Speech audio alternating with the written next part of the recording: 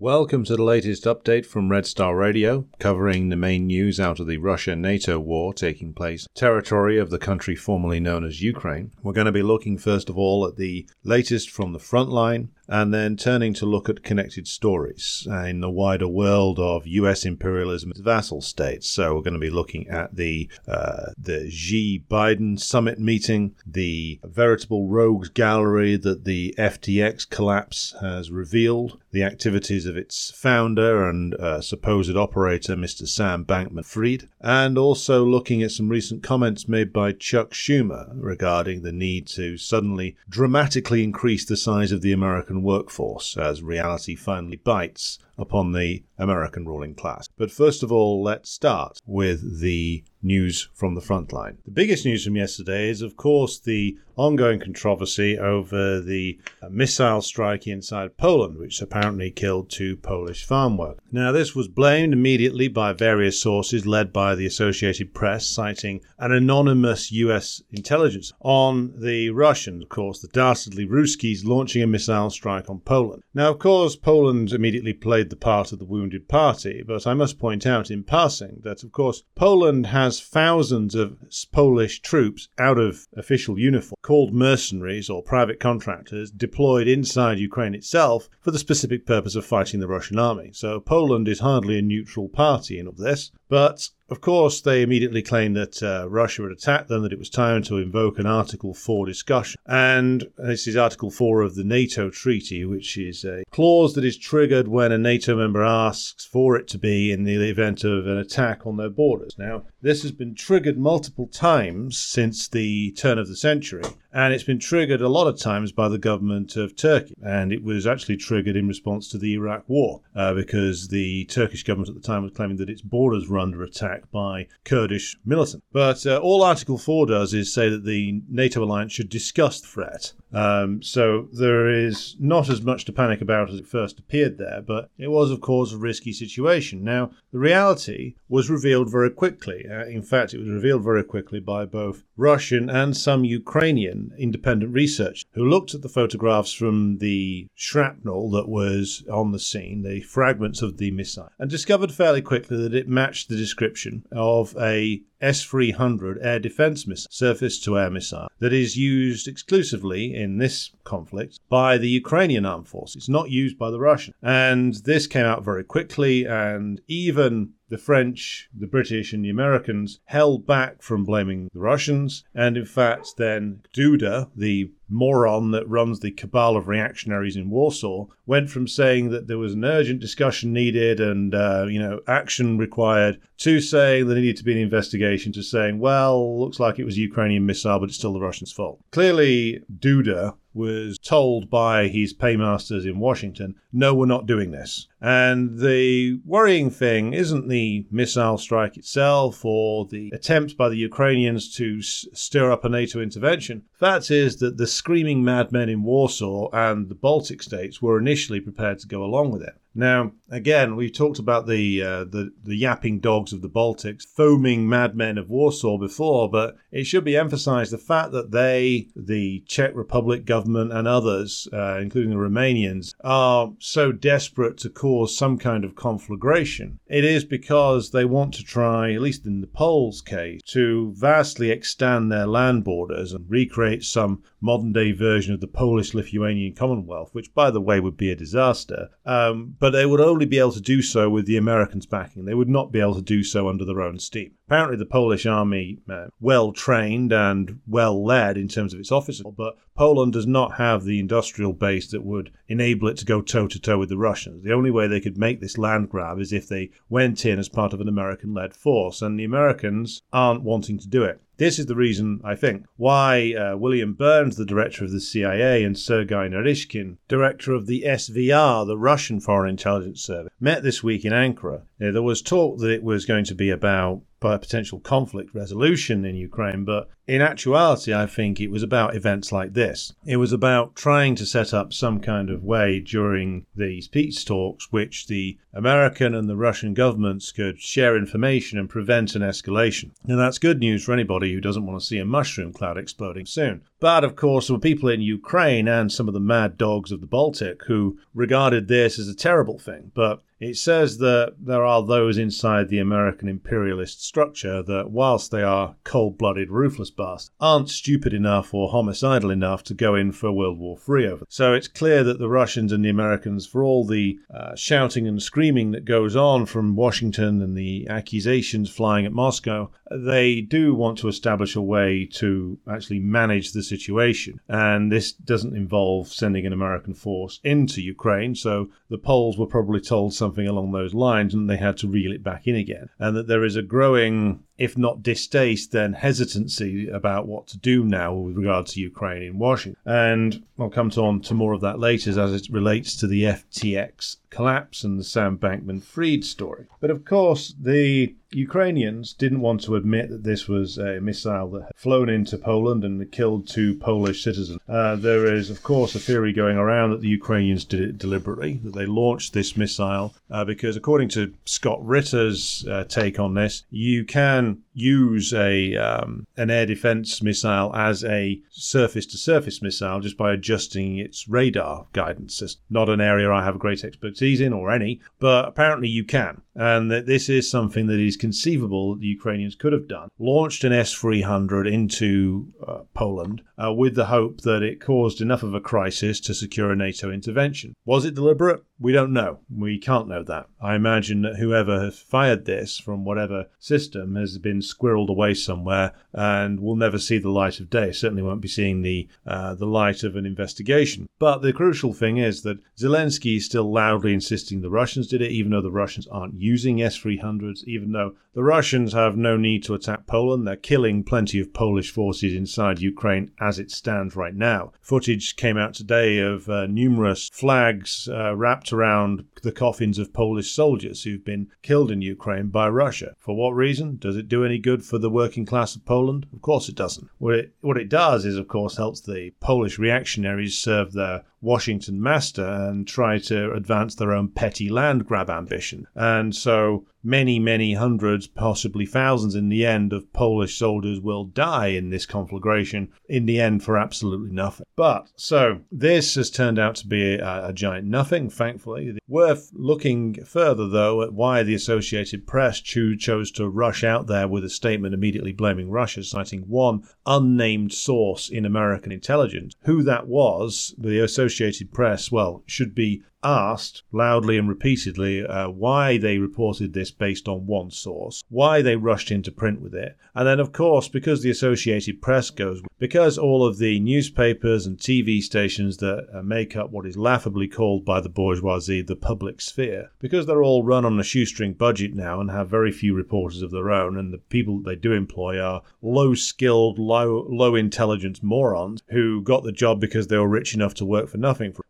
They all just reprinted it and repeated it, and they've not retracted it. And even now, after it's been discovered that this was an S-300 launched by Ukraine, the officials in London and Washington are of course still blaming the Russians, including in one excruciating phone call between Zelensky, presumably after doing a lot of white powder, and Sunak and Trudeau, where they were trying to commiserate with Zelensky over the phone, and they made a video out of it. Weird. Even weirder than Trudeau's normal interactions, including him getting a bollocking from Xi Jinping and walking off like he'd just soiled himself the other day at the G. Hilarious video. If you haven't seen it already, be sure to do so. But that's the missile launch controversy. A nothing story in the end that could have become something, and certainly Ukraine wanted to make it into something, as did certain factions within Poland itself. I do wonder when this whole thing comes crashing down after the Russians do launch much bigger scale attacks on land and take more of Ukrainian territory and push what's left of the Ukrainian state towards collapse, how much longer the current group of Polish reactionaries can survive when the full extent of their role is revealed. Will the ruling Polish party finally lose office as a result of the scandals that will probably come out about its involvement? So, other things going on, of course. The whole reason why there were so many Ukrainian air defense missiles launched over the last couple of days anyway is that the Russians have engaged in a further major bombardment of Ukrainian energy facilities, including those around Kiev, those around Lvov, those around Odessa, rolling power cuts taking place across the country, water shortages. And this seems to be a strategy that the Russians are now following in terms of their taking down of the Ukrainian energy grid. They hit it hard for a couple of days. They wait to see what the Ukrainians do in terms of repairing it. Then they hit it hard for a few more days, wait to see again. Then they hit it hard some more. Essentially what they're doing is they're slowly stretching out to breaking point Ukraine's ability to maintain its energy. And I imagine that before the major Russian assault begins, whenever that does come, incidentally, the weather in Russia and Ukraine is now, of course, turning towards the snowy season. There's heavy snow falling over the cities of Moscow and St. Petersburg. It'll soon be falling heavily, if it's not already, inside Ukraine itself. And, of course, the Russians have commented that the weather is not going to be a factor in affecting their calculations on an offensive. So we wait and see. But my point is that they will be launching an offensive quite soon, maybe in the next few weeks, maybe in the beginning of December. Again, we don't know.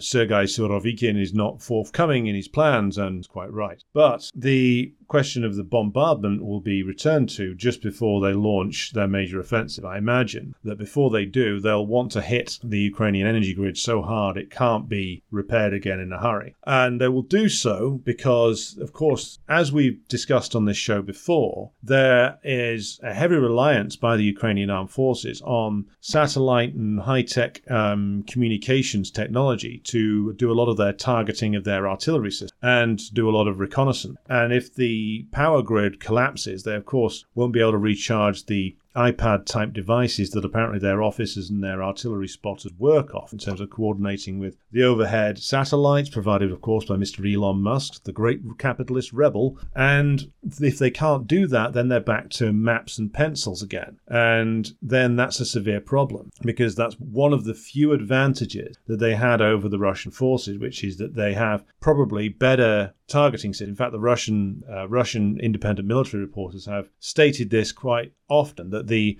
integrated targeting systems of the Ukrainian armed forces using the NATO system are much superior to what the Russians are using. The Russians just have so much more artillery and missile systems that the advantage of Ukraine's superior targeting ability doesn't actually count for that much, but it does cause problems to the Russians. If they lose the ability to power this system in terms of the interfaces used by the commanders on the ground, then that advantage goes, and then they've got even more problems. So, more bombardments likely to follow. Other things that have happened over the last day or so, the Ukrainian armed forces appear to have transferred significant reserves over towards the part of the front line that runs along the territory of the Luhansk People's Republic, which is almost completely liberated. Like, there's two tiny pockets where the Ukrainians have forces now. The Ukrainians appear to be trying to make a drive up there. There is continued talk of an offensive from both sides over near Zaporozhye. There is more rumours regarding the Ukrainians' possible attempt to retake Zaporozhye nuclear power plant by force, and they've tried to do this, to my counting, at least 4 times over the last 6 weeks, all of which have ended in a catastrophic and bloody failure. But they keep trying it. Of course, taking the Zaporozhye nuclear power plant will be a big propaganda victory. It would also be, of course, important to the Ukrainian energy supply. But then again, if the energy grid has been completely destroyed, because it's not, of course, just a question of having the nuclear power plants. The Russians aren't bombing the other Ukrainian nuclear power plants. What they are doing is bombing the substations, conducting missile attacks on the actually energy grid that transports the electricity generated by the power plants around the place. So, worth noting that there is likely to be more action around the Zaporozhye nuclear power plant. There's also talk of a Russian offensive into the rest of the territory of the Zaporozhye region, which is still held by the Ukrainian armed forces, in order to unite that part of the now Russian region. So expect further developments around Luhansk. Clearly the Ukrainian armed forces are looking to carry out something there. There's obviously something going to be happening in the Zaporozhye region. There's a lot of rumours coming out of there. So worth keeping an eye on that as well, and I'll be back with more on that tomorrow. But turning to other items on our agenda today, and I'll turn first to the Ukraine-linked item, which is, of course, the implosion of the FTX crypto exchange. So for those of you who are unaware, FTX is a crypto exchange business that was started by a gentleman by the name of Sam Bankman-Fried back in 2019 when he was based in Hong Kong. Incidentally, Sam Bankman-Fried looks eerily like my first-year university flatmate, but that's another story. Now, Bankman-Fried and a number of others who he came out of the same university with were the people who were running this company, Bankman-Fried being principal owner and operator of it. He is, of course, the son of a Stanford law professor, that being his father, and his mother is a major coordinator of donations to the Democratic Party. So this guy comes from, if not big money, then at least serious money. Now, first, the details of what Bankman-Fried might have been up to. Now, of course, crypto, as any of you who are listening to this who've heard me talk about it previously, is a scam. The whole thing is a scam, whether it's Bitcoin, Dogecoin, whether it's Sam Bankman-Fried, whether it's Elon Musk shouting to the moon. It's all a con. It's all a con which is mainly used for money laundering and other forms of openly, or clandestinely in this case, criminal behavior. And it's a con because, of course, it's something which isn't performing the role of money. It only does that in like El Salvador, where that ludicrous figure Bukele, the president, decided to make it legal tender. No one else has followed suit. The Chinese banned it, incidentally, which was part of the reason why Bankman-Fried fled from Hong Kong. And one of the reasons why the Chinese banned was because that Bankman-Fried was using FTX to funnel money to the anti-China protest movement in Hong Kong. And he was doing this openly. He was buying them resources with it because, of course, as the economist Michael Hudson noted in recent comments on, the main usage of cryptocurrency is to put money in one end and take it out the other, which is what Bankman-Fried was doing for the Hong Kong protesters, and it's also what he seems to have been doing in part for Ukraine. Now, the Ukraine side of this was covered by a recent article released a couple of days ago by Kit Klarenberg, who, of course, we had on the show recently, where he covers the activities of FTX when it comes to Ukraine and how some of the money that was apparently being raised for Ukraine, around $5 million of it, went walkabout. And there's been a lot of speculation that, of course, FTX was involved in funneling money to the Democratic Party. Certainly, Bankman-Fried was giving money to the Democratic Party. Whether he was using the Ukraine donations to do this, that is not established as of yet. So let's not get carried away with ourselves. But certainly, Bankman-Fried was running a company that was essentially a Ponzi scheme, a con game. And now that there's been an administrator appointed to oversee the dissolution of FTX, breaking up and the paying off of its creditors, we can see some of what he was up to. Now, I'm just going to pick out some choice highlights from the comments made by the administrator, who was appointed recently by the court in Delaware, where FTX filed for Chapter 11 bankruptcy under U.S. law. Now, the administrator, a man by the name of John Ray III, who has overseen the unwinding and liquidation of Enron, is quoted as saying, "Never in my career have I seen such a complete failure of corporate controls and such a complete absence of trustworthy financial information as occurred here." So what is clear from the filing, and the legal documents from the Chapter 11 claim are online. The best place to read a summary of it is actually the Zero Hedge website, where they're going through it and posting up the highlights. But what, according to the administrator, has gone on is, of course, that Bankman-Fried was essentially running a classic con game in that he had separated out the FTX bit of the business, and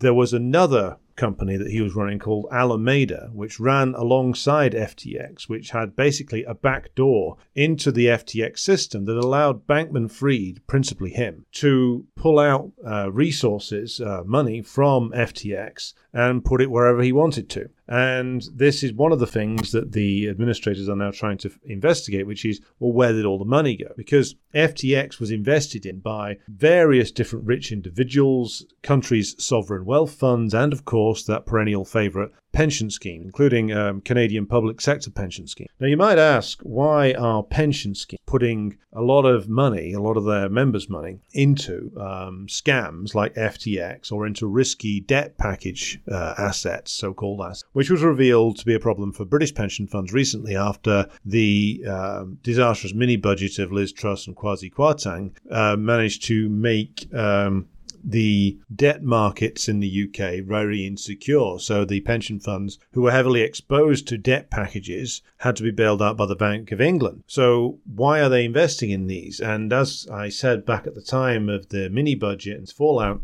the pension funds are chasing returns. And because there's been such low profitability in the real economy for such a long time now, what they've ended up doing is making exactly the same mistakes as were made before 2008, which is that they're putting money into assets that are deeply dubious, and debt packages being one of those, because in terms of the stock market price, these packages looked very appealing in terms of their ability to provide what looked like it was going to be a big return. And in actuality, it never is, of course. But they were also, for the same reason, attracted towards Bankman-Fried's scam and his crypto exchange. So this is a product of the fact that there has been a long period of time in major Western economies where profitability has been low, where asset prices have been boosted, and where profitable outlets for pension funds and other wealth funds are limited, so they end up going after these here today, gone tomorrow bubbles. Now, of course, some people would have invested in FTX or would have invested in Bitcoin, Dogecoin, whatever coin you want to say,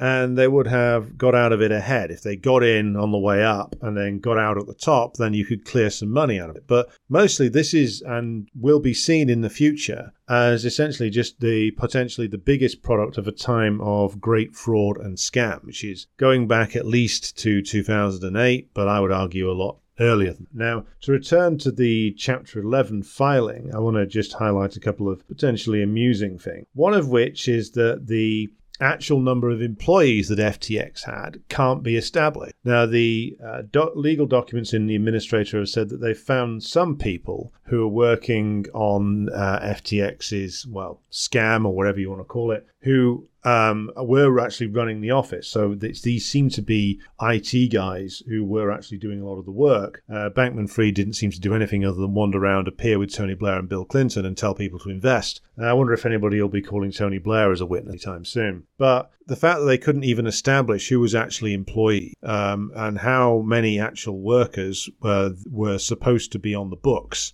They've said in the bankruptcy filing that the administrators can't even find some of these people or ascertain if they actually existed. That's one thing. The other insane thing was, of course, that the way in which people were paid was absurd. Now, this is a direct quote from the Chapter 11 filing. The company did not have any kind of disbursement controls that the administrators, regarded would be as appropriate for a business. For example, employees of the FTX group submitted payment requests through an online chat platform where a group of supervisors approved disbursements by responding to the chats with personalized emojis. So there was no actual system whereby you got paid. You had to submit your claim to a bunch of people in an online chat, and then you would presumably be paid something to your PayPal account or your Venmo or something like that. So there was no actual payment systems, all done casually. And this comes up in time and time again, that there was no proper cash management system in the business. And the only person who seemed to know anything about where all the money was going was Bankman-Fried himself and the association of weirdos that surrounded him, all of whom had been in some kind of weird polycule, apparently. This is the perfect scandal for this time of great scams and weirdness. A company that was a giant fraud, possibly being used as a front for dodgy regime change activities by the American deep state, being run by a bunch of IT nerds who were in an open relationship with each other, who used to respond to payment requests with personalized emojis. It's perfect for the time in which we live. I'm surprised that Zelensky himself was not heavily invested, but maybe he's not that. Though, interestingly enough, Bankman-Fried was meant to be on a panel at the end of this month with Janet Yellen, Mark Zuckerberg, and Zelensky. So all scams generally do run together. One of the accountancy firms that the FTX was using was famous for being the first to actually open an office in Mark Zuckerberg's metaverse. But of course, the administrators have found that their accounting practices were somewhat lacking, and in that there was no proper accounting done of the assets and liabilities of the business at all. So this is a scam. It is taking down the entire crypto market with it. It would seem everybody is saying that all the major financial papers are now covering this and saying that it's taking down all of the crypto exchanges. All of their cryptocurrency is going to go down in flames over this. And of course, a lot of people are going to be left looking very stupid, including all those people who said in recent months, over the past year, crypto is going to free us all. Crypto frees your money. Crypto does this, that, or the other. Well, turns out crypto's bullshit. Not only that, but the whole thing was shut down by governments very, very easily. Just ask them poor sods on that Canadian truckers convoy who thought that they had their resources safe by putting it in crypto, only to find that the Canadian government could freeze it like that. Of course, they always could. They only let this thing go on as long as it did because, of course, it suited their purposes. Now, they'll call time on it, and the technology it was based on will be used to power central bank digital currencies, which, by the way, I don't regard as the apocalypse. I mean, I see a lot of people hyperventilating online, saying over and over again, central bank digital currencies, social credit system, it's all over. Well, calm down, put your trousers back on, everybody. It's the biggest danger to most people, to most ordinary people, isn't central bank digital currencies telling you can't spend money here, there, or wherever, or the completely bastardized and completely misunderstood Chinese government social credit system. By the way, isn't one system, it's several systems which have been turned into one nightmarish thing by a bunch of very stupid people online who should know better, some of them, and should really know better than just to repeat what some scam artist says. But that's another story for another day. But the whole issue of central bank digital currencies isn't that they're going to somehow control where you spend your money. It's just an extension of the fact that money in our current disorder, shall we say, has become less and less real. Money has been becoming less real in terms of it actually being a substance. It's already transferred entirely into the digital realm. It's already as far away from being based on being a reflection of the amount of goods and services in circulation. Now, the amount of money in circulation that you couldn't buy every single good and service on the planet. So we're already at the point where this thing has become completely devalued and has no basis in the real world anymore, or very little basis. So the next stage is just to turn it into a digital currency entirely and remove it from the physical realm completely. That's just the next phase towards the capitalist monetary system being completely devalued. And as I said, it's not the end of the world, but it is just a further development of the crisis around the currencies of the advanced capitalist nation. So moving back then to FTX, I mean, FTX was clearly allowed to go on as long as it did because it suited some people's purpose. And in the end, like all scams, the elastic band snapped when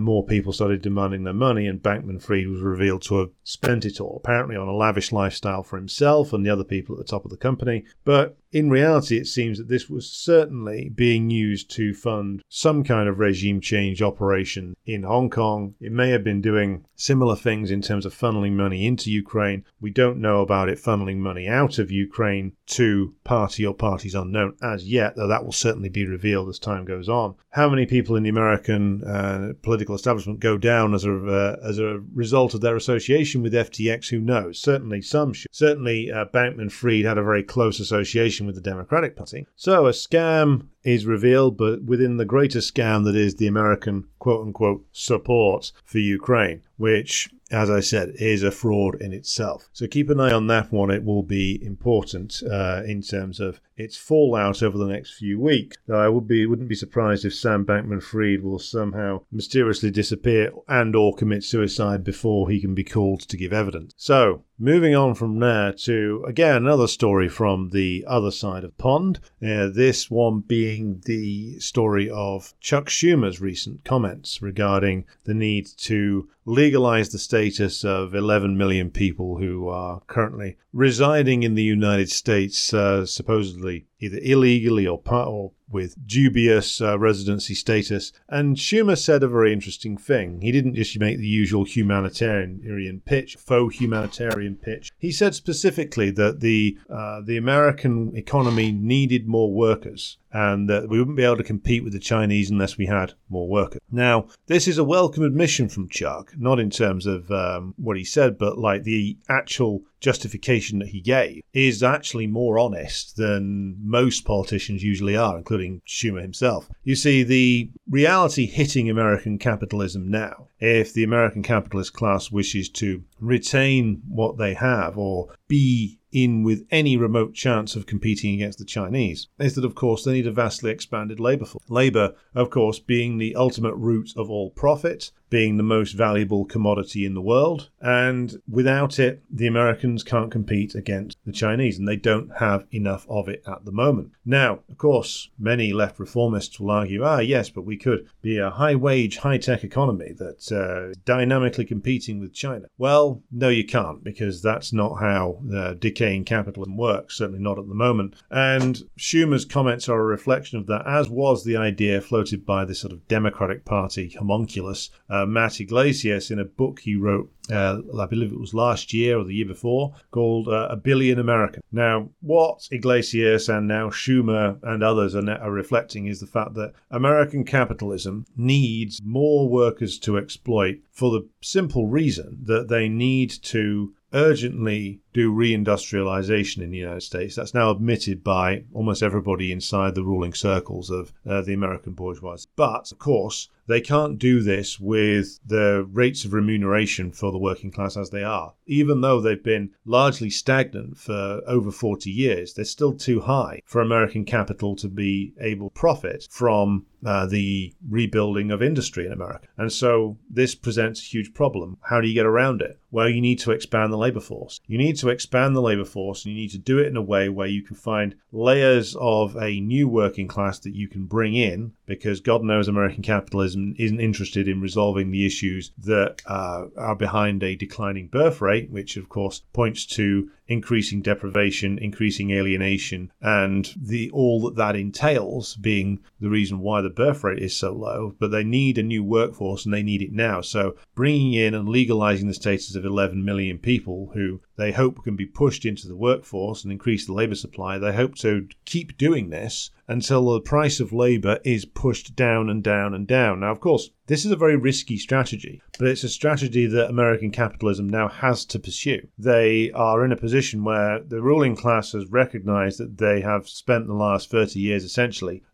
boosting the rise of what is now considered to be a rival by putting more and more manufacturing over there. And now they have decided that they need to reindustrialize their own country again to re-secure their own base, because the American economy has become hollowed out. And again, they need to do this in a way that makes money. And they've tried to get various ways around this by getting themselves subsidized heavily, by cutting back on health and safety laws, by finding more exploitable layers of the working class, by introducing an ever-growing phalanx of anti-union laws to prevent union organization, by doing things like right-to-work legislation in various states across the southern and central United States. But now they are in a crisis. They need labor, and they need it quickly. And so legalizing the status of 11 million people is one way of doing it. And also getting factories and resources to exploit set up in countries like Haiti, that being another way to do it. But now they need more labor, and they need it from, of course, Central and Southern America. That's going to be one place they look to it. In fact, that's the easiest way to get hold of it. The endless stream of people that come across the border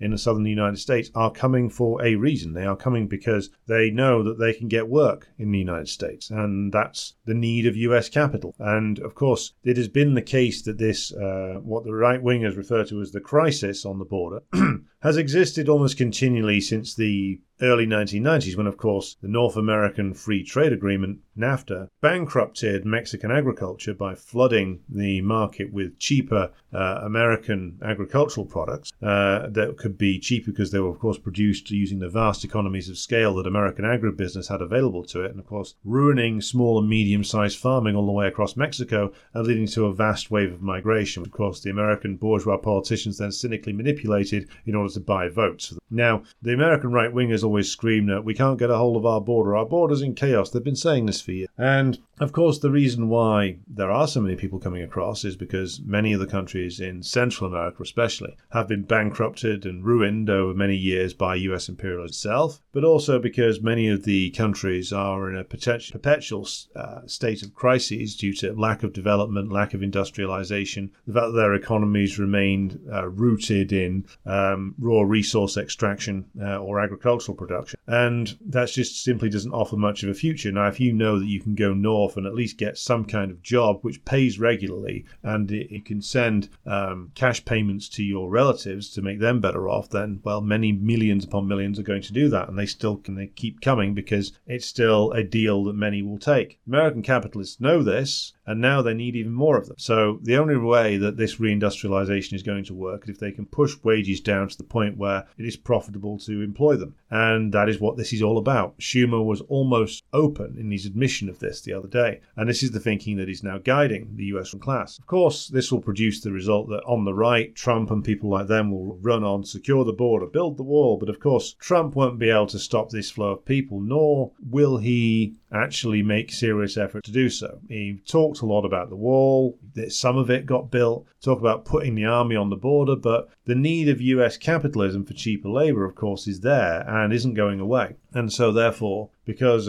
these countries in Central and a lot of them in Southern America still remain underdeveloped, the people will still keep coming because the situation that causes them to move is still there, and the need of US capitalism. And all the cynical games that are played between the Democrats and the Republicans, one saying we'll secure the border, the other one saying no human is legal, other hypocritical folk humanitarian slogans. Well, all of this is just a disguise for the naked reality, which is the brutal reality, which is this is all about finding as much exploitable labor as you possibly can and bringing in a lot of it to force the prices of wages down. And this is now the open admission of the leader of the Democrats in the Senate, and this will become a steady drumbeat, partially dressed up in humanitarian clothing, but more and more it will be about if we need to compete with China, we need a greater population, therefore America needs more mass migration. And the important thing is to see it in this way, and the important thing for communists is to be able to explain this properly as to what is going on here, why jobs disappeared in terms of manufacturing in the first place, why the American capitalist class is always in favor of mass migration, and now even more so. It's not about, replacing white people. The capitalist class do not give two fucks what color the people are that do the hyper-exploitative work for them. It's not about even votes to the Democratic Party, which is what the American right claims. It is about the ability to exploit labor in ever greater quantities and at lower rates of remuneration. So this is the plan that is developing of the American capitalist class. I have said recently that we are going to see escalating attacks on the American working class, more and more attempts to force down wages, and bringing in more and more people from Central and Southern America is a great way to do that, because not only does it have the effects of course, bringing in more and more labor, quantitatively speaking, in order to put pressure down on wages, but it also brings in more social problems which can be whipped up and used to divide the working class. The Democrats can scream no one is illegal, Republicans can scream build the wall, chuck them out. Neither will do much about any of it. The flows of people will continue to come. Both of them support the idea that you can only reindustrialize the country by making labor as cheap as possible. The only dispute between the two of them might be, well, one of them wants to do it by bringing in new layers of the working class. The other one wants to do it by impoverishing those who are already here. Either way, the American worker will get screwed. Now, of course, this leads to a lot of division, a lot of fear, a lot of manipulation of the situation by bourgeois political forces, why the communists must stand apart from all of this. It is unacceptable to engage in the faux humanitarianism of the Democrats, but it is equally unacceptable to pretend that the so-called populists of the right wing have any kind of solution. The only solution, such as there is under capitalism, a temporary one at that, is to try and revive the American labor movement to organize as many sectors of the workforce, of the economy, as possible inside newly reinvigorated trade unions or new trade unions. And that, again, as I said, that's a temporary solution. What that does is it just holds up the process of hyper-exploitation. It seeks to remove capital's ability to have this hyper-exploitable workforce by at least putting in some basic trade unionism there, and, of course, helping in the process of forming transforming the working class as not a class in itself, but a class for itself, which is at least the second stage of development as a class, towards it being a militant working class. But of course, you would only get to the highest stage of that with the advent of and the rooting of a successful Communist Party within the masses, as Lenin outlined so long ago. But the important thing is to properly explain this for what it is, which is an attempt to revive production inside the United States by rapidly expanding the labor force. And the proper response to it in the initial period has to be an attempt to rebuild the American labor movement, if necessary, then outside of the rotten shell of the AFL-CIO. And of course, any political initiative that takes place has to be free from the corrosive influence of the Democratic Party or the Republican Party. And I would say that there can't be compromises with the bourgeois right or the left on these issues. There needs to be a clear and independent class position staked out through the proper analysis of the situation. So that's something else that is going to be an urgently developing situation. As the pressure on American capitalism increases, as they increasingly try to move themselves away from dependence upon the productive base of the Chinese, they're going to try and do this ever more as they realize that they are faced with an urgent situation. So again, a developing situation which will only get more intense as time goes on and American capitalism's requirements get ever more urgent. Now that's all for today. I'll be back tomorrow with an analysis of Jeremy Hunt's budget statement, which basically will confirm the British economy is heading down the shit pan quicker than a weighty turd after somebody has had a night out on the kebabs. So tune in for that one tomorrow. It'll be a real humdinger. Until then, thank you for listening, and I'll be speaking to you again soon.